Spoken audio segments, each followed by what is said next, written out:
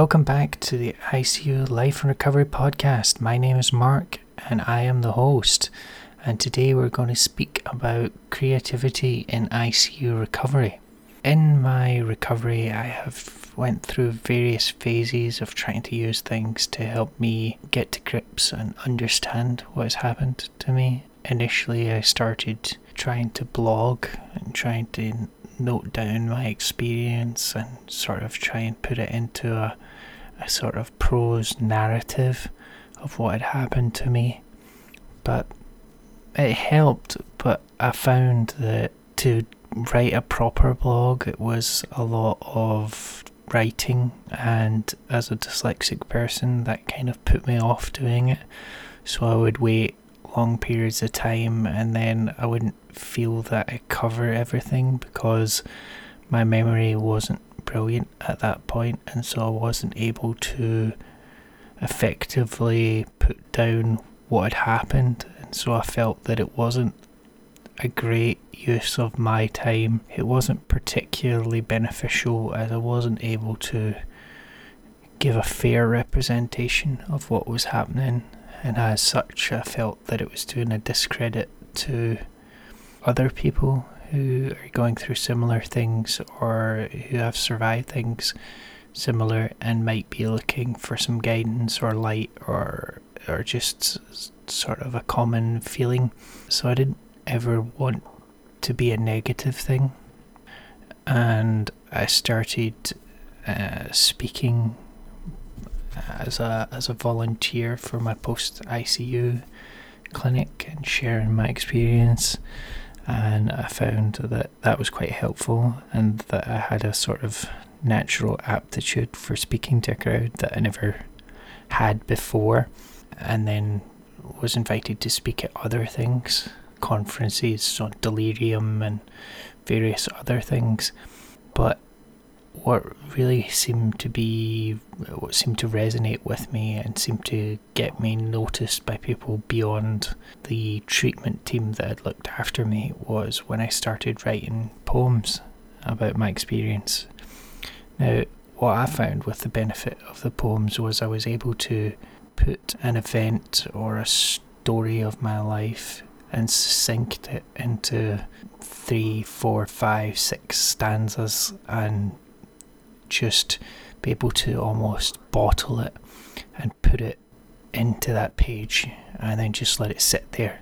Just let the negativity and the other, the bad memories of it, and just let it sit in that page. And I found that really quite helpful. But I think that creativity is a huge tool that can be used in ICU recovery. And I'm not saying like everybody will be able to write poems or anything like that. I'm thinking I'm not a great poet by technical standards. I'm probably quite bad, but that's not what the point of it is. I'm not writing them to win favour or become a professional poet. I'm writing them to help me get my experience out of my head and to help process it through. And for some people, maybe it is poetry. Maybe poetry will help you. For others, it might be painting. It might be writing songs. It might be singing. It might be dancing.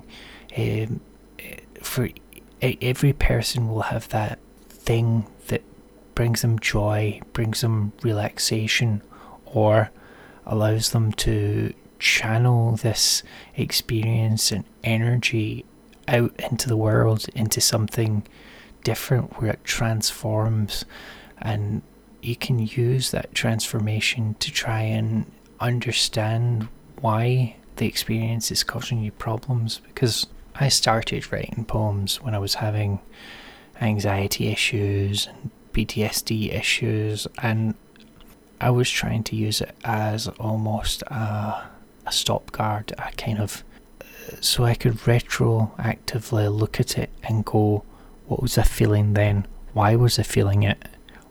Is there something I can do to not feel like that?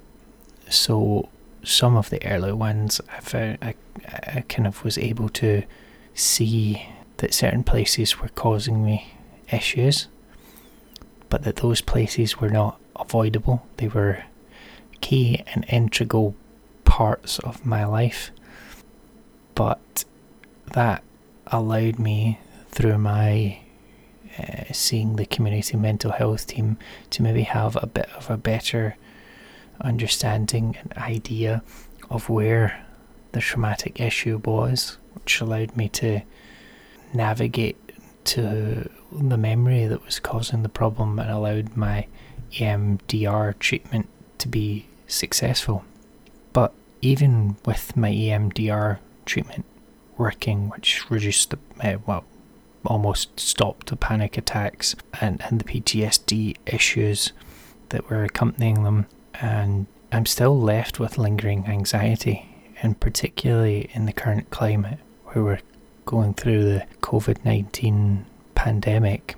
It's a very anxious time, and when I get strong emotions, whether it be anxiety, whether it be anger, whether it be loneliness or any other sort of emotion, I resort to poetry because I find that it is a natural outlet for emotions.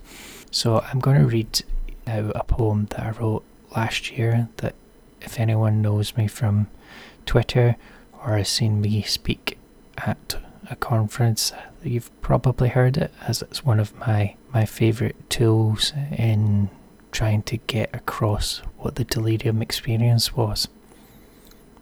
Delirium is crazy. It makes you insane. Believing things that make no sense. Being hunted down worldwide by nameless foes. Being held down in water, drowning to death. Brought back to suffer some more. Cut open and made to bleed from my wrist. Suffering for information I will not give. Put in situations designed to cause harm. Put in a freezer to try and kill me. Shock probes in my arms to force the truth. But in my defense, I was absolute. I would not betray the safety of my family. I would not give in to those who harmed me. They have so much to live for and achieve, so stalwart in my resistance and belief. The toll it was taking in 7 years, poking at my weakness and vulnerabilities, breaking me down with time I sensed, found a gun, put it to the side of my head, pulling the trigger, hoping for death, keeping my family safe with this last act. Time slows, the fire burrowing deep in my brain, then darkness for a second, then back to hell again. Now this was a tool for me, so at this point I didn't think that delirium was getting fully appreciated by a lot of healthcare professionals, and that they didn't truly understand what it was like to experience delirium. And my delirium experience in ICU is not particularly strange. Having spoke to a lot of ICU survivors that have had delirium, it's very similar. Either being tortured, being experimented on, or having your family replaced by robots or simulations. So this is not, I am not an extreme case. I am not an outlier of this tale. I am the norm of what delirium is, and as such we need to treat it with respect and treat the people who are having delirium with respect and understanding, and trying to help them get better and try and avoid delirium in circumstances where we know there is a high risk of issues developing, such as in ICU. There are various things that can be done to try and reduce the chances of getting delirium, as well as pre-surgery and post-surgery, and certain types of infections, and managing pain in people quickly and effectively. There are so many things that can be done to help stop delirium, that I feel that we should champion it as best we can, and things like the SIGN guideline in Scotland on delirium is a big step forward, as it is a document from the governing body telling medical and healthcare professionals, this is what you have to do, this is how things have to be done, these are the things that work, these are the things that we know don't work through extensive research and qualitative research, and just sets a standard that there shouldn't be any difference in delirium care in Aberdeen, as in Glasgow, as in Edinburgh, or in a little island in the Outer Hebrides. The care should be the same. The guideline applies everywhere. Things that should be done shouldn't be done. But it's really important, and as you listen to more and more podcasts, this will become a common thread, as you will probably see on all of my podcasts so far. I am a huge advocate for improving delirium care.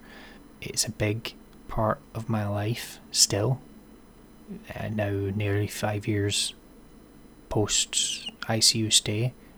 I am still affected by the after effects of it. It is not something that just happens in the hospital and then people get better and then that's it. It's not. It is also not pleasant. So when you say pleasantly confused, to me that speaks to a complete and utter lack of understanding of what the issue is, or even worse, a complete lack of empathy to the situation. So that got a little deep and a little dark, but I feel that it's a rather important topic, and it will appear in quite a lot of my poetry, as it is such an important part of my life. And with most poets and most things that people write poems about, the things that are important are the things that you're going to write about, and the things that are going to resonate most with you. So things in public life also affect me. So I'm a big fan of Hamilton the musical, and so I wrote this poem after having seen Hamilton on the Disney Plus platform, which I really loved. But you'll see, if you are familiar with the play, then you'll understand where this poem comes from. It's heavily influenced from it. I write every line because I'm running out of time. I write every line because I'm on borrowed time. I'm writing every verse because I'm on the grind. I'm writing every verse to unbind my mind. I write every stanza to structure my thoughts. I write every stanza to clear my mind. I write every poem as a moment in my life. I write every poem as a knife in the fight. I let the words float in my mind. I look around to see what words I can find. I ponder every phrase that I use. I think on every day what I might lose. I have to work hard because I'm not given a chance. I must prove every day that I belong. I have to write every line of my song. I have to use my words for more than romance. I think every moment of every single day. I battle every day as my body makes me pay. I ponder every day, thinking on every line. I think every moment to settle my mind. Now, I just wrote that to try and kind of conceptualise that in the world of like medical Twitter and medical conferences and these discussions, people who are doctors, nurses, physios, they have the credibility of their credentials, of their education, of their work experience behind them as a sort of proof of belonging. And in my experience, I always feel that I have to prove myself. I have to prove why the patient experience matters, and I have to be useful, and I have to be adding things, whether it be adding value to the conference or whether it's bringing us a different point of view in webinars or anything like that. I have to prove that I belong. And the people who invite me to the conferences, I'm sure will say, no, that's not the case. And I'm sure from their point of view that it's not, but that's not how I feel. And it's not to do with how anyone treats me, because the people at the conferences are mostly extremely kind and extremely willing to listen and want to hear the story because they know it's a part of their education and their understanding that is missing, and that people like me need to speak, because if we don't, then that continual lack of understanding will fester and will continue and nothing will get better, because the only way things are going to get better is if the people who have received the treatment or received the methods come and tell, actually, this is what we experienced, and we think that something was right here. We think that whatever, particularly in things like delirium where it's not plainly obvious, there's no blood test, there's no physical thing that you can point to that goes, oh, they've had an easy case or they've had a little case or anything like that. You can't tell the severity of delirium, and in my experience, people think like short delirium is less traumatic, but I think it might not be. That it depends on what that delirium was to the patient. That if it was an excruciatingly traumatic experience where they've been tortured, that even in a very short period of time, that's going to have a profuse and diverse effect on their psychological outlook going forward, as well as their continual cognitive and associated memory based brain function. And I don't know what the long-term solution to this is. I think delirium is going to be a thing that we as patients and healthcare professionals are going to have to come to terms with as something that will exist, particularly in ICU, unless we manage to find some way to remove these medications that are causing the issues. If we can get to a place where we are able to safely not sedate any patient in ICU, then we will probably eliminate delirium, but realistically I don't think that will ever be possible.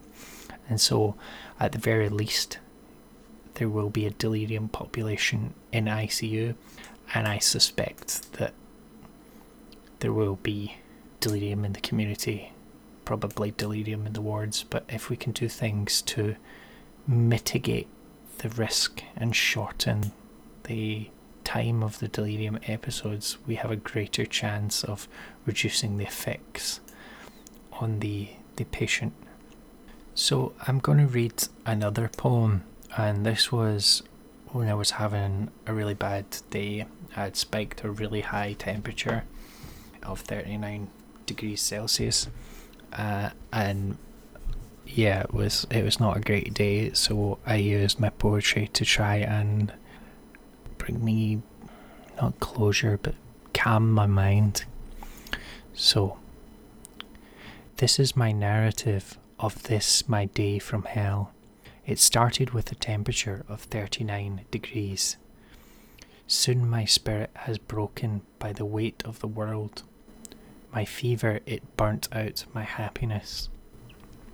COVID test I went to get at the airport. Blood's taken at my GP to solve the problem. But then night rolls on and I'm called. Dear Mr. Hudson, we can't find your neutrophils. We are distressed, so on us you must impress the facts of your case, bare your soul, to us the strangers on the phone and in your house. Now my brain is disquieted, I'm distressed, my heart broken by a value of 0.1. How am I to overcome this battle inside, this mental anguish I've been prescribed. The sweetness of my words hide my pain. I now fear for my life once again. I must wear my brave mask, for others need me to cope, to provide solace or even hope. I take off my mask only to polish it, to give a shine, to make the smile look like mine. This is my narrative for this my moment in time, but I will overcome, I will thrive, I will remain alive. So that's how I am using creativity to cope with not just my ICU recovery, but my life as a whole. And another final point of how I'm using creativity is this, the podcast. In a rather dark time of corona isolation, I tried to think of ways that I could facilitate education and try and do things with my friends that would help. And I always had the idea of this podcast in one way or another, but because I found ways to say I didn't have time, or I wouldn't be able to get guests, I wouldn't be able to do this, that, or whatever, I was able to put it off. And then Corona came and I didn't have an excuse, so I started it. I called upon my friends to help me, and they were more than willing, as you'll have seen from previous episodes and from episodes that will happen in the future. I'm very thankful for that. It has been a lot of fun doing it, which that helps, particularly in the current times. There's not a lot of joy to be had, but these conversations, they're always brilliant. They're always a lot of fun. It's always great to see my friends, some of which I haven't met in real life, so it's very interesting, very nice. And in kind of ending, I just want to say, if you're recovering from ICU, or you're recovering from mental health issues, or you have mental health issues like myself, it's okay to not be okay, but sometimes writing it down, or singing about it, or dancing, or whatever it is you want to use as your creative outlet, is really beneficial. It really can help cope in times where you feel overwhelmed, or you feel run down, or you feel like the world is just leaning on you. And that's the key point of the use of creativity in recovery for me, is that it doesn't matter what form it takes, as long as it's helping you and helping you channel the issues that you've had and trying to put them in a way that will benefit your life, whether it be writing poems that people like, whether it be coming up with an interesting dance, or a cool song that you've written, or a melody that you can play on an instrument, or recording a podcast, or writing a book, or writing a short story, or painting a picture, or any of these things, or other things that I'm sure I can't think of at the moment. But I think creativity and creative things, making a video game is another one that's just popped in my head. They are so important in helping us cope with things. I feel that these creative subjects and creative processes are, I feel like they're our way as humans of dealing with negativity and dealing with negative energies and positive energies, and just like turning them into clay and sculpting them into things. And I just wanted to share with you. I don't know if there's any patients listening, but there's certainly healthcare professionals listening, and that you can use this to help people recover better, whether it's yourself as a patient recovering, or as a professional in your life, or as a professional coping with the immense stress and strain that is existing in the world just now. You're being asked to do so much more than previously, and in general for very little in the way of anything back other than a pat on the back and a thank you. And I just want to sign out by saying that I wrote a small section for Dr. Shibli Raman's book, The Essentials of Delirium, which is available on Amazon and from the publisher's website. And if you want to know the best way to treat delirium and understand delirium a bit better, then I would wholeheartedly recommend that you purchase that book, or if it's in your hospital library or wherever, I would highly suggest that it is most definitely something that you should read. And saying that, I am Mark. This has been ICU Life and Recovery. If you are listening on Apple Podcast, if you could leave a review, that would be extremely helpful. And if you could share the podcast if you think it's good, that would be great. You can contact me on Twitter at ICU_life. You can send me an email, which is icu.life.and.recovery@gmail.com.